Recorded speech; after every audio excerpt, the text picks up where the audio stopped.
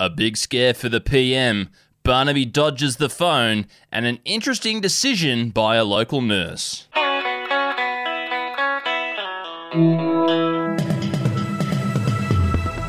Yes, welcome to your Daily Batuta for Tuesday, the 21st of September.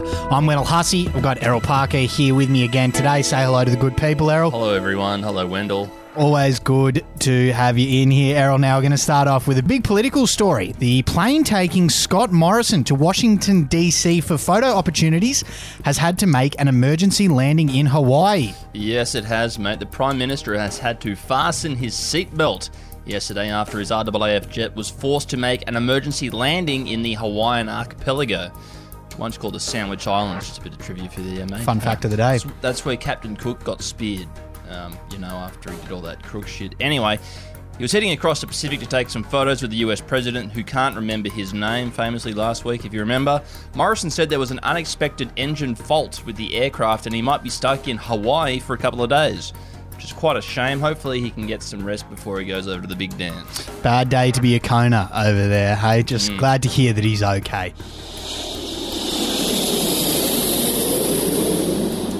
Now, a story about the man who's filling in for Scott Morrison this week.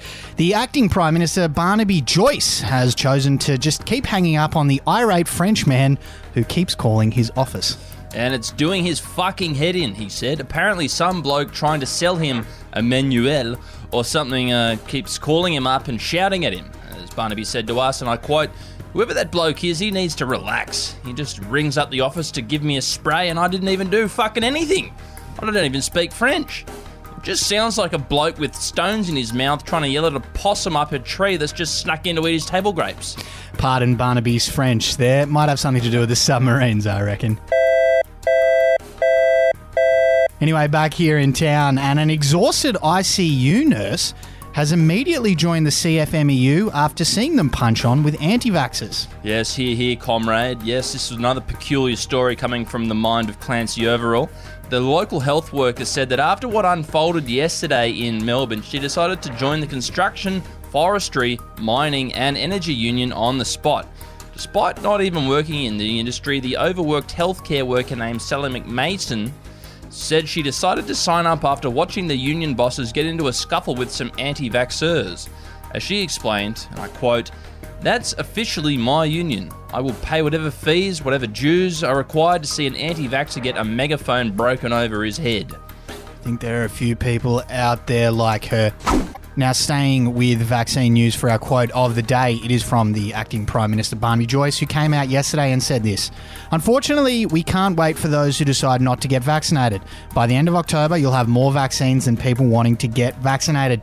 You'll have chemist shops, GPs and clinics. If in that instance you don't want to get vaccinated, that's not our problem anymore."